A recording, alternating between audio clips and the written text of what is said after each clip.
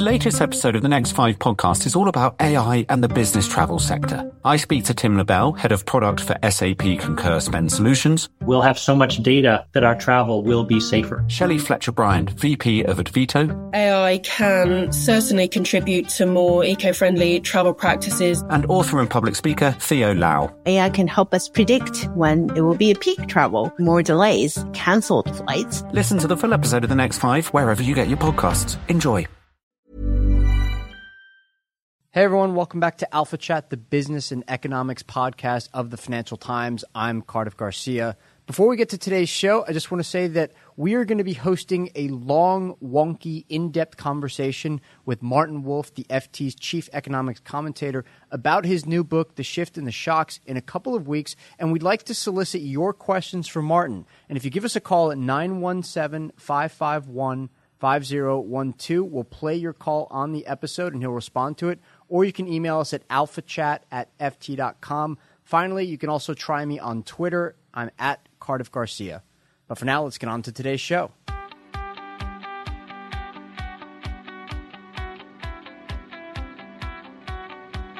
First up, will they or won't they raise rates? The Federal Reserve meets next week to decide, and we're going to cover the potential implications with the FT's Robin Wigglesworth and Sam Fleming. And then John Authers, the FT's chief investment commentator, will be interviewing Andrew Ng of BlackRock to discuss sovereign wealth funds and a host of other topics.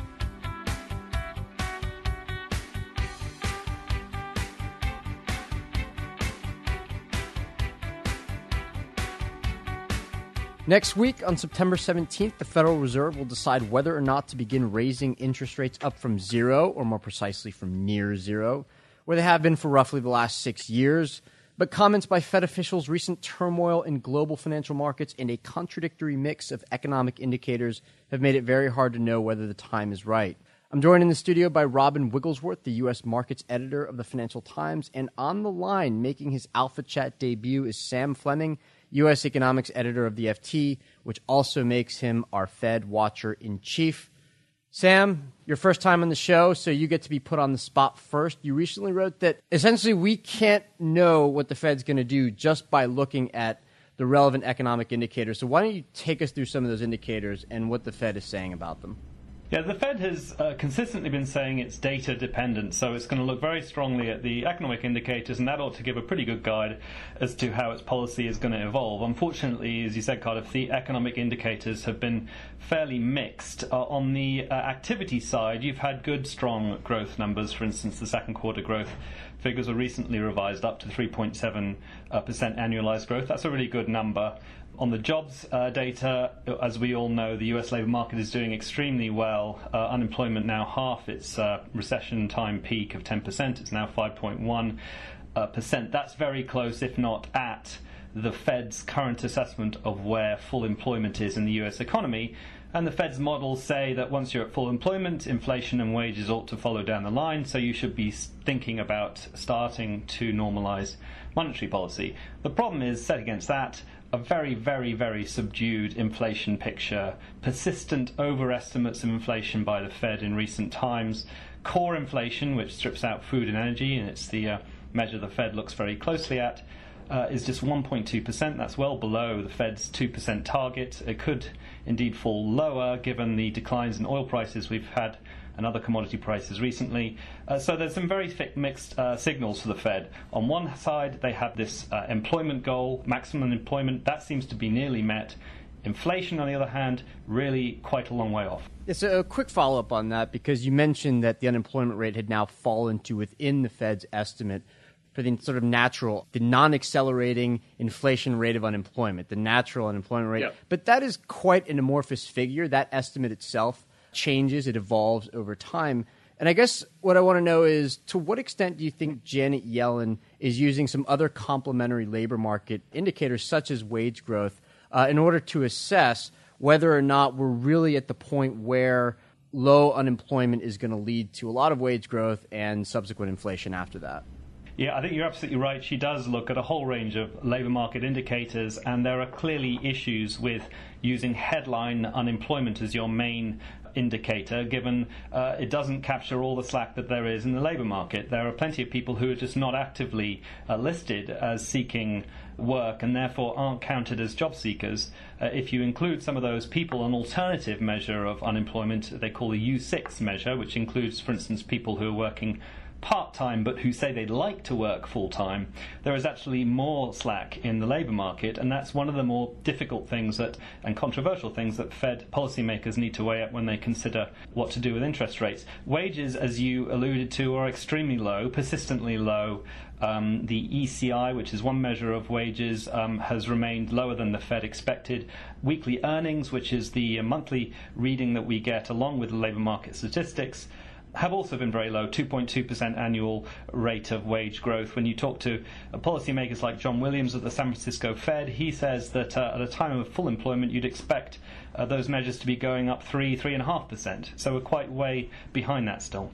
Robin, there's a kind of intriguing international dimension to what's happening right now, and specifically to how it might affect what the Fed is planning on doing, not just next week, but in the months to come. We've obviously had a lot of recent markets turmoil, whether that's down to what's happening in China or other geopolitical issues. It's sort of an open question. But I guess what I want to ask you is whether or not the Fed should have a kind of cosmopolitan interpretation of what's happening here. Should the Fed be concerned with the fact that some of this turmoil has also affected U.S. markets, and should that have some kind of an impact on what it does next week?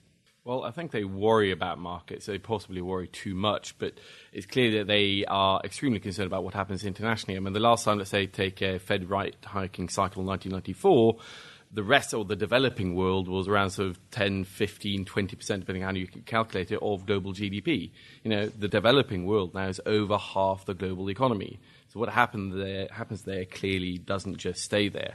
So the U.S. economy is quite possibly strong enough that, it might not be dragged into recession if China and the rest of the developing world has a bit of a tough spot. But it's clearly not going to help. It's going to be a big headwind. And I think Fed members in the market are certainly more concerned about what happens to the Chinese economy than what happens really to the Chinese stock market, which is a bit of a, frankly, to put it kindly, a casino. Sure, but some Fed officials did acknowledge what was happening, and some of them even said that, in the immediate aftermath of the stock market decline, for instance, they were saying, hey, look, I think the case for raising in September might not be as convincing as it was even a week or two ago. Do you think that's appropriate for them to be commenting that directly on the extent to which they're influenced by global markets activity? Well, it's clear that they've always been worried about the wealth effect. They care more about stock markets than they really care about bond markets in some cases.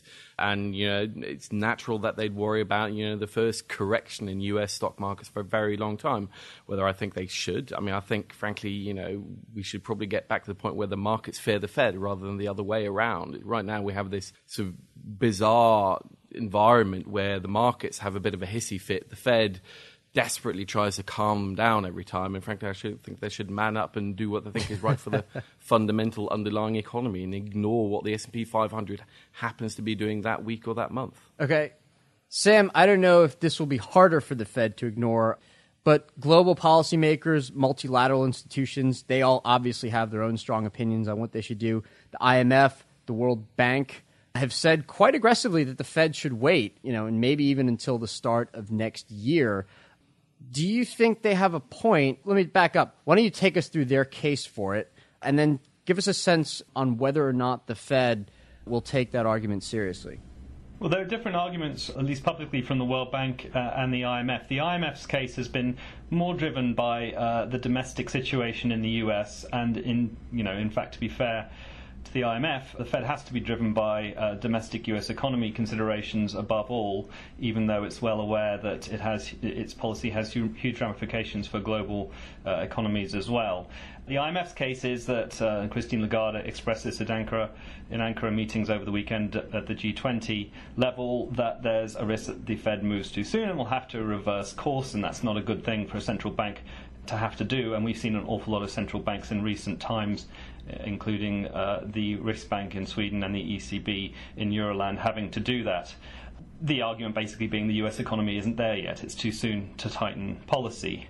The World Bank case expressed to the FT earlier this week is more to do with the risks to emerging markets of a tightening in US policy rippling back, affecting their currencies, triggering capital outflows, and creating, in the World Bank view, an emerging markets crisis. Those are the arguments there. Then you do have, on the other hand, as we featured in the paper today, some emerging market players, central bankers, saying actually the biggest problem at the moment is the sheer uncertainty, the will they, won't they, that we're getting from the Fed and have been getting from the Fed, blowing hot and cold the whole year.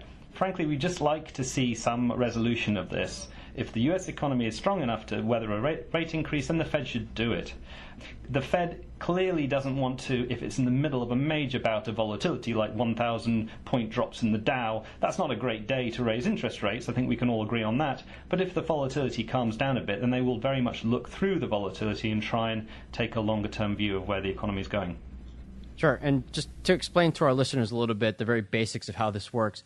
On the one hand, if the Fed raises rates, it might trigger capital outflows out of some emerging markets, and notably out of China, because higher rates in the U.S. are attractive. On the other hand, the dollar would strengthen, and for a lot of emerging markets, that's quite an attractive thing as well, because it makes their products cheaper. So you have these kind of two opposing forces. Robin, I was intrigued by the fact also that the FT in the span of a week wrote 2 articles about what emerging markets policymakers think. One article said, oh no, what if the Fed raises rates? It's going to lead to turmoil. Just today, Thursday, we have an article saying, well, actually quite a few emerging markets policymakers want the Fed to raise rates. So how do we balance those two things? It reminds me of St. Augustine, Lord, make me chaste, but not now. And I think emerging markets know that this is inevitable, and some of them are perhaps wisely more inclined to sort of get this over with, and others are quite rightly panicking what the impact will be. I mean, it's quite true that cheaper currencies helps these countries rebalance, maybe regain some export competitiveness that they've lost, but that's a slow haul. In the meantime, many of them have borrowed money in dollars, and anyway, there's a lot of foreign money that's flowed into these local bond markets, have swelled over the past decade, 2 decades, since the last emerging markets crisis. And if that money seeps out of the local bond markets, now, it's not going to cause an old school 1998 currency peg getting snapped, hard default, IMF goes in, all hell breaks loose.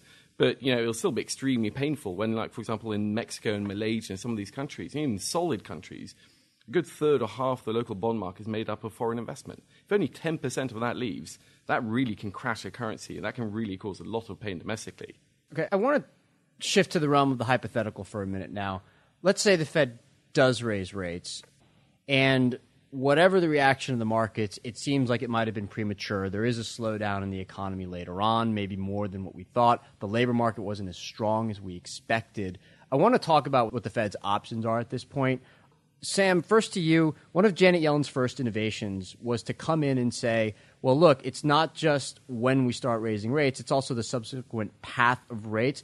Do you think there's a chance that when the Fed finally does raise rates, that it'll be accompanied with something new, some kind of a statement reinforcing that earlier notion that the path of rates you still don't know anything about what the path of rates is going to be just by the fact that we've hiked in September or October or December or whatever? Well, all the way through the year, and especially starting really with a speech that she made in San Francisco in the first half of the year, Janet Yellen has emphasized gradualism as being the other half, in a sense, of the guidance the Fed is giving. The first rate hike will probably be a quarter point, and then after that, rates will go very, very slowly. Individual policymakers have then given their idea of what gradualism might be, but the general view is certainly it's at least half the rate of speed that we saw in the last hiking cycle in 2004. There's some complex things going on here, though, because the Fed wants, in a sense, to have its cake and eat it. It wants to say it's gradual, but it also doesn't want to be predictable, even though gradualism, in a sense, is a way of trying to guide the markets as to what to expect. What it doesn't want to do is create a very, very predictable series of rate hikes like we saw under Alan Greenspan from 2004-2006, because it sees that kind of predictability as stoking up financial market imbalances and being risky. So the question obviously then is what kind of guidance could we get in the statement? I think it is possible that we'll get some sort of wording along the lines of gradualism, some new wording saying that subsequent rate hikes will be very, very, very slow, because what we don't want to see is a very rapid pricing in of a sharp hiking cycle by the markets, a sort of new taper tantrum style scenario, which then could lead to bad things for economic activity in the US as well as for the financial markets. There's also a possibility that the Fed could reverse course if the economy doesn't weather a small quarter-point rate hike very well. They've alluded to this in speeches. As to whether they'd actually formally say that in a statement, I think is less likely. Okay, Robin, Sam mentioned the Greenspan years. How worried are you that we're going to end up with another conundrum, so to speak, where if the Fed hikes rates early and it does lead to inflows into the U.S., that a lot of that will go to the long end? You end up with a flatter yield curve, and some of the hoped-for effects of the rate rise in the first place will be offset by the fact that longer rates will still remain low. They won't follow short rates up. Yeah, well, I mean, this is already starting, really, as a conundrum 2.0. We've seen the long end fall. We've seen the yield curve flatten. And, most investors I've spoken to expect that to continue.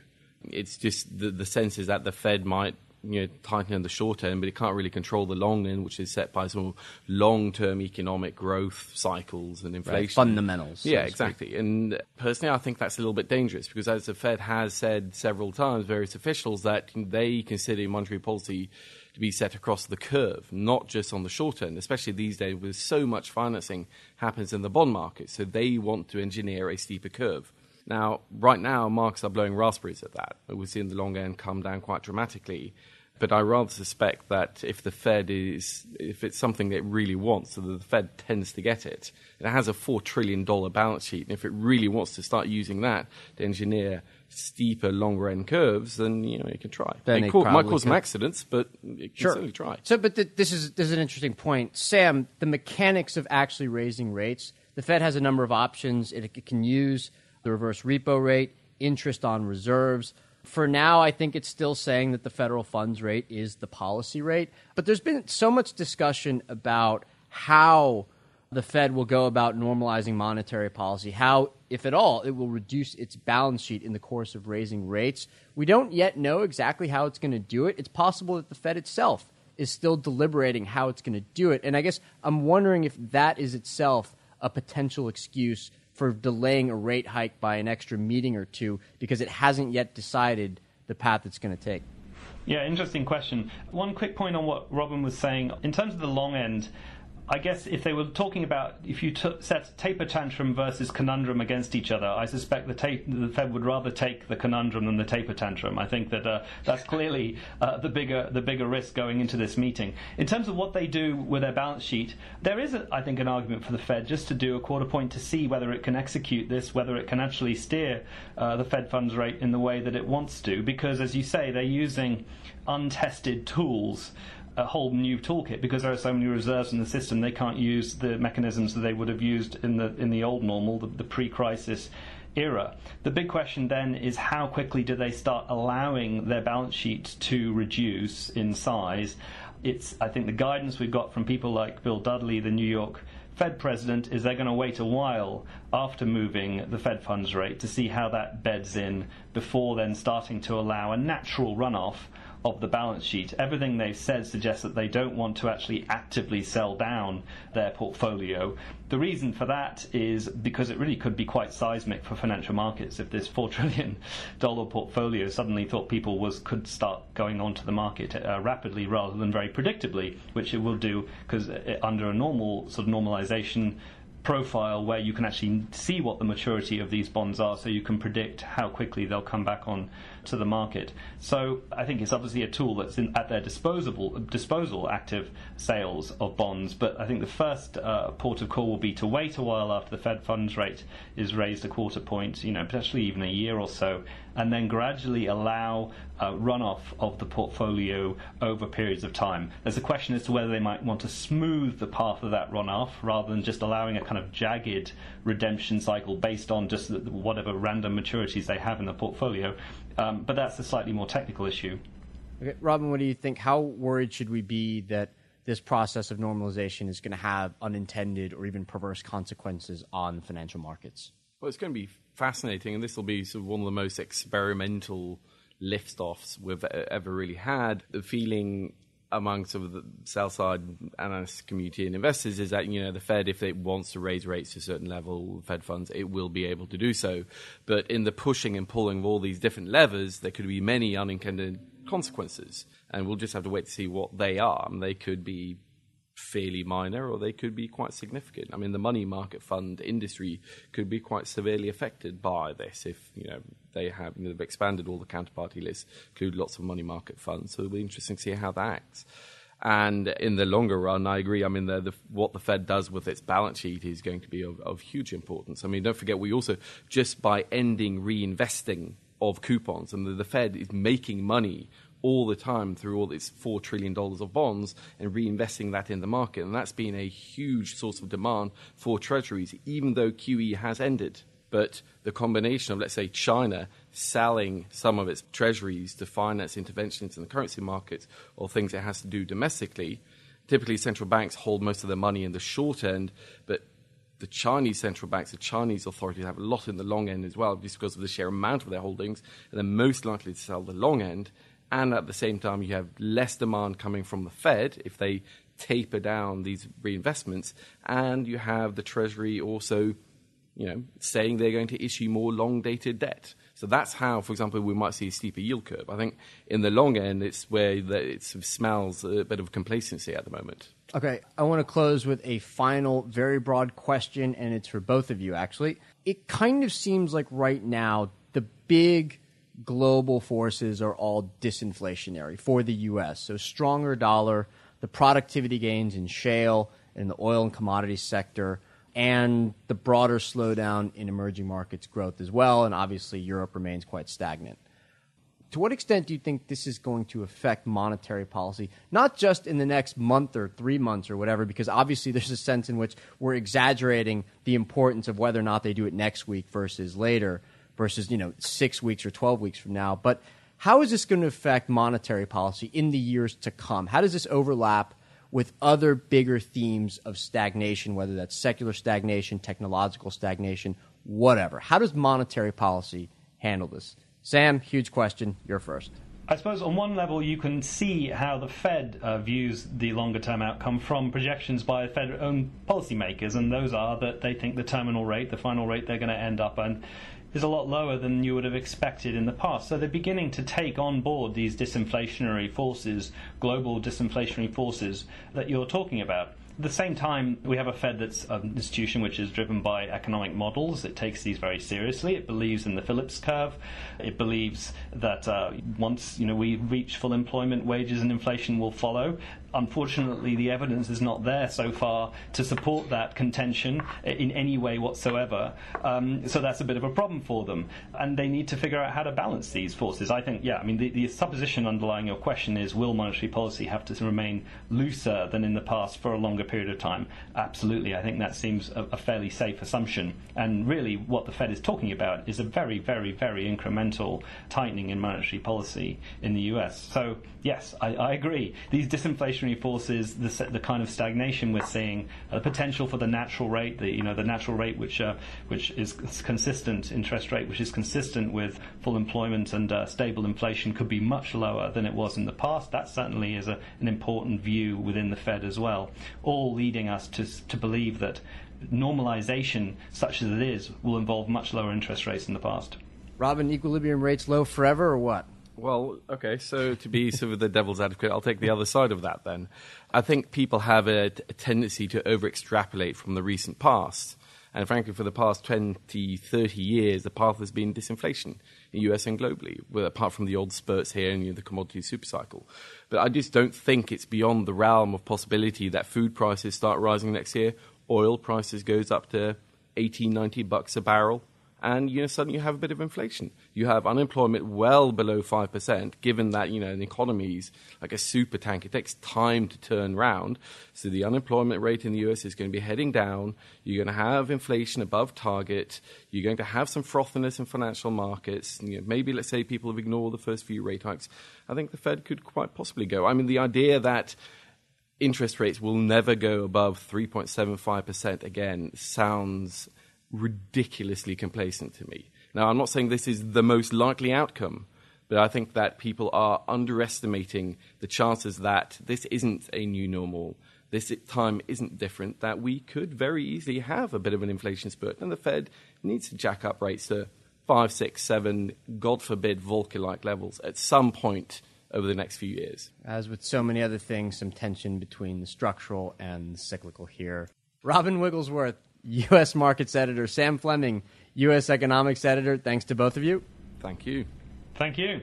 And to our listeners, go to ft.com/rate rise, where you can follow all of our coverage of the Fed and next week's activity. Thanks so much for listening. Hello, I'm John Authers, the Chief Investment Commentator here at the FT, and I'm now going to have the privilege of talking to Andrew Ang, who these days is the head of factor investment at BlackRock, the world's largest asset manager. Previous to that, he's consulted to Norway's Sovereign Wealth Fund, the world's largest asset owner, and he's also a professor at Columbia Business School. I should say, in full disclosure before we start, I was a student doing my MBA at Columbia while he was on faculty. Regrettably, I never took his course. I'm told by many friends who did that it was really good. Andrew Ang, thank you very much for joining me today. It's my pleasure. Thank you. Now, let's start by trying to understand exactly what factor investing is. You have this fascinating analogy that factors are to investments what the nutrients are within food, that when you choose an investment, you should think of the factors within it in much the same way that you think about the nutrients within food in choosing your diet. What do you mean by that? How does this work? Factors are broad, persistent drivers of returns. And I like the analogy that factors are to assets what nutrients are to food. When you want to eat a healthy diet, it's not the food label per se. You want to look through that food to the nutrients underneath. And similarly, when you want to invest well, we should look at the factor drivers rather than looking at asset class labels. Okay, so we're not thinking in terms of equities or bonds, which is obviously the standard traditional way of doing so. Take me through what the main factors are. Are these just the factors that were identified in equities by Farmer and French, or do we go beyond that? Broad, persistent drivers of returns. We look first at macro drivers, intuitive things like inflation, real rates, growth. We also look within asset classes to investment styles. And there, as you raised Farmer and French, and those are investment insights. We have value versus growth. We have things that are ascending versus things that are declining. We have high-quality stocks versus low-quality stocks. So those are also factor drivers too. Now, when it comes to assessing, obviously many of us are fascinated by the debate between active and passive management. BlackRock obviously has a lot of both kinds of management under its roof. How does this affect the active-passive debate? What is a fair benchmark for an active manager once you understand the importance of factors? And that's the fascinating debate now. As we go from a world of strict active versus passive, we're now morphing into something else where factors play a role. And they sit in between pure active and pure passive. And I like what you've done in many of your efforts, John, to focus on what's best for the investor in terms of costs, what I can do by myself or not. If I'm hiring someone else, does he or she add value? Factors here really empower the investor. We're giving back to the investor the control over drivers of return. And we can do that in very cheap, broad ways, like ETFs, or we can do that in discretionary, long-short mechanisms, total return products. But either way, the point is that you can identify what it is that has caused active managers to outperform when active managers have outperformed, and you can produce it more cheaply if you understand what those drivers of return, those factors were. That's absolutely correct. We can take what previously was only achievable by the investing elites, value versus growth, winners versus losers, and we've democratized that. We've actually now put into the hands of the everyday investor drivers of returns. Okay, now, obviously most people tend to think in terms of stock. It's by far the best or most widely known and understood asset class among the general public. But this isn't just about equities. Could we talk for a while about this fascinating report that you did with a couple of colleagues for Norway's sovereign wealth fund, this vast asset owner? As I understand it, you have persuaded them to move away from a traditional model of asset allocation based on asset classes towards one based on factors. Why did you recommend that? What exactly does this involve? I've had the privilege of talking to Norway for some time, and in 2008, together with Will Gertzman and Stephen Schaefer, we wrote a report that examined the active returns of the fund. That's the returns of the fund minus its benchmark.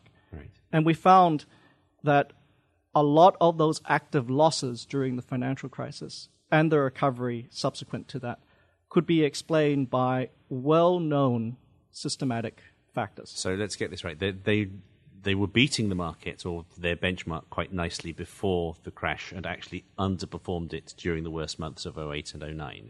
Is that right? Was that ultimately because they were catching factors that did well and then reversed during the worst months? Yes. And a lot of that was actually unanticipated, at least by the general public, because those factor exposures weren't communicated beforehand. Had they actually been publicly known, it would have been possible that those losses could have been expected. Now, all of those factor exposures are entirely appropriate for Norway in the long run. Norway wants to harvest these factor risk premiums. They are compensations in the long run for bearing short-term risk. So I guess specifically they were exposed to value, right? They had a lot of stocks that looked as though they were cheap compared to their intrinsic value, which did horribly during the crash. I mean, presumably in the long run, that's a good thing for them to be doing. Credit, you want to provide liquidity, you want to sell insurance for volatility protection, all of those things. Okay, now let's try to understand. So we now have this fund which has whatever it is, $800 billion, some almost unimaginably large sum. 1.5 plus times GDP, an enormous amount. Yes. How now do they go about choosing their asset allocation? Do they decide that there are particular factors they want to expose themselves to and then work out what that implies for each of the different asset classes they have? Does that drive their allocation between asset classes? How does it work? Norway is a factor investor, and the approach they've taken is unique to Norway.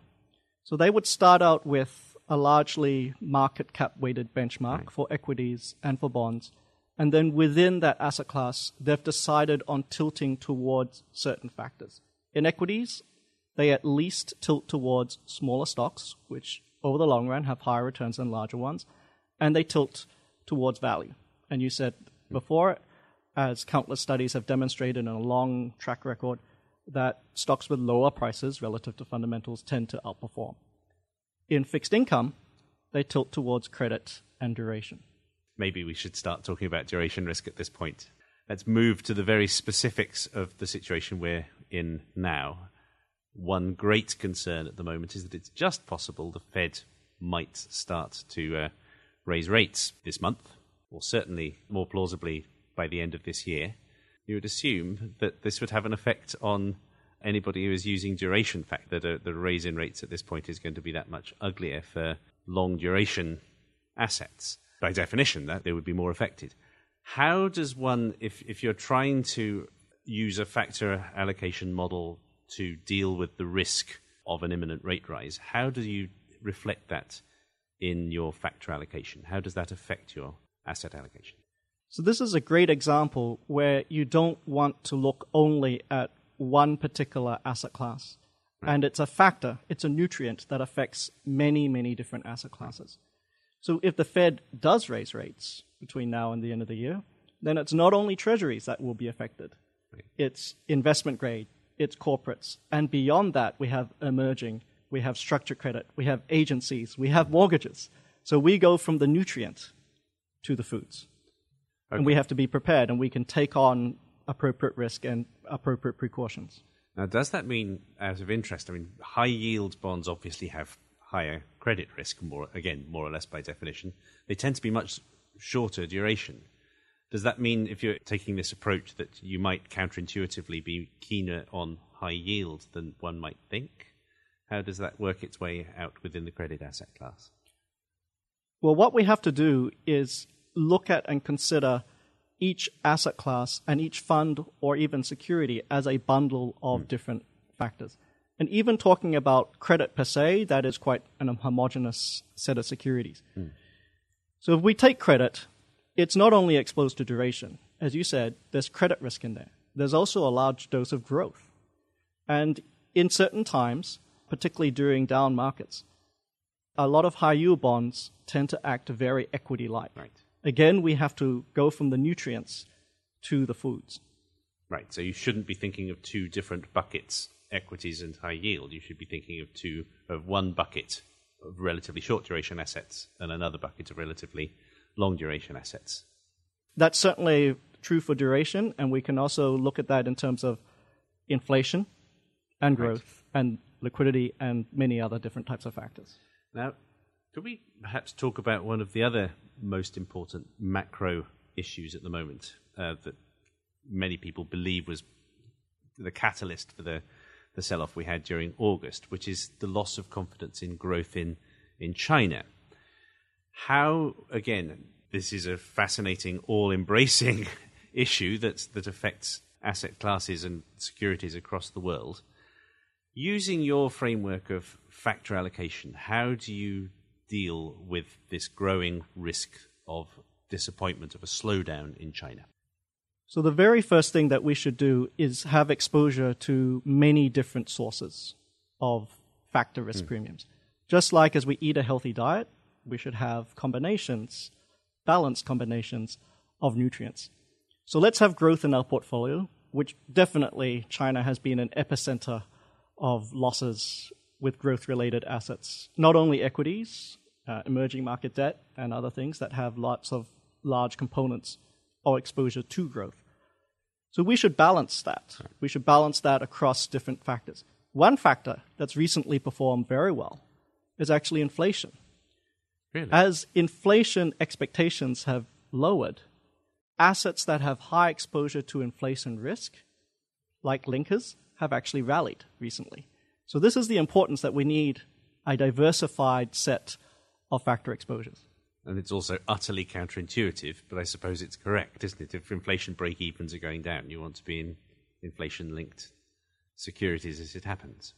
So diversification is essential.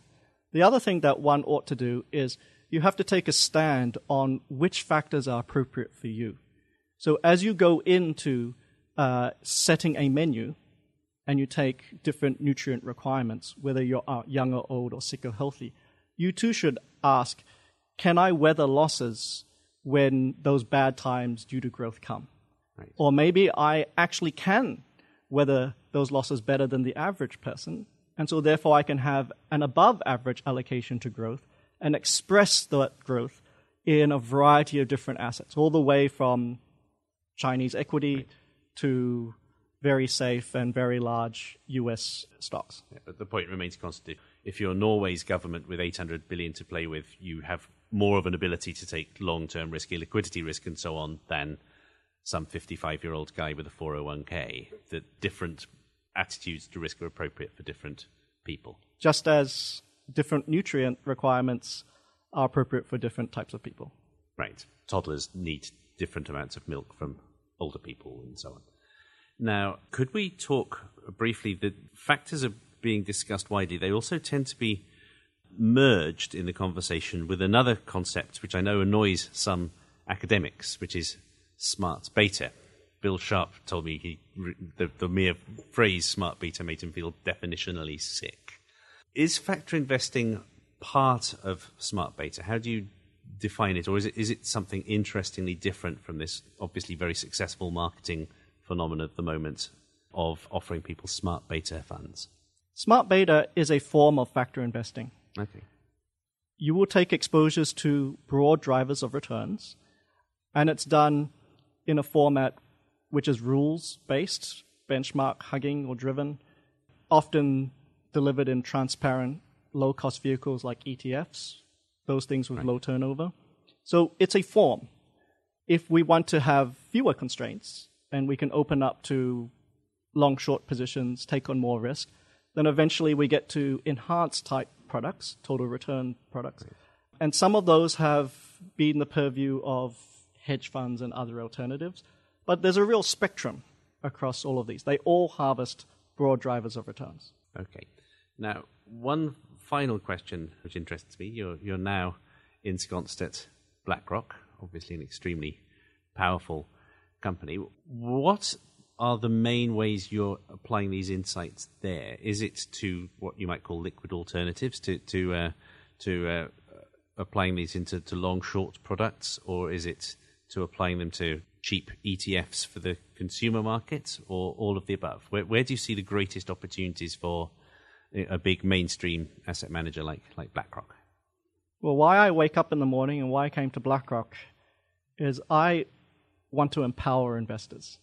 We take these proven return drivers, these broad, persistent, basic building blocks, and we're empowering investors to harvest them directly. So we want to commoditize them or optimize them where appropriate. And then part of my job is to evangelize them. Good for you. And as I continue to be an investment commentator, I trust that also part of your job would be to try to make sure that you don't charge your investors any more than you absolutely have to for these products. Cost is also always important. And that, I think, is a very important outreach for smart beta.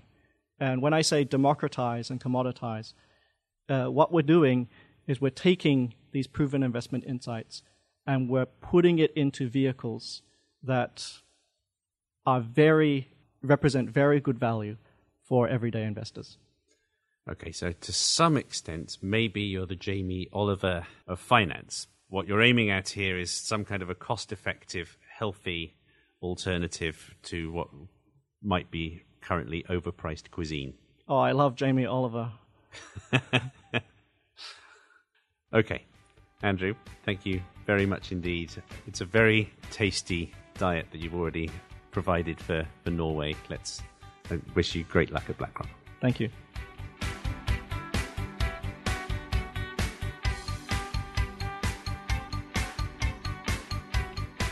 Hey everyone, this is Cardiff Garcia again, and that is all the time we have for today's show. Amelia Mahasik will be back next week with the follow-up segment. But in the meantime, you can always call us at 917-551-5012. Give us comments, suggestions, feedback, anything you got, or send us an email to alphachat@ft.com, or if you prefer, I'm on Twitter at Cardiff Garcia. Keep in mind that we keep show notes with links and all kinds of other fun stuff, quotes, you name it, over at FT Alphaville. That's at ft.com/Alphaville. So go there after each episode if you want to learn more about the topics of the episode. Thanks very much. This podcast is recorded, produced, edited by Amy Keene. There's nothing she can't do.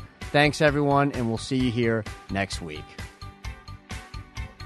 If you enjoyed listening to this podcast, you might like to try our FT News podcasts, which focus on one of the main issues of the day and bring you the insights and expertise of our global network of journalists, as well as outside contributors. You can download these at ft.com/podcasts most days of the week.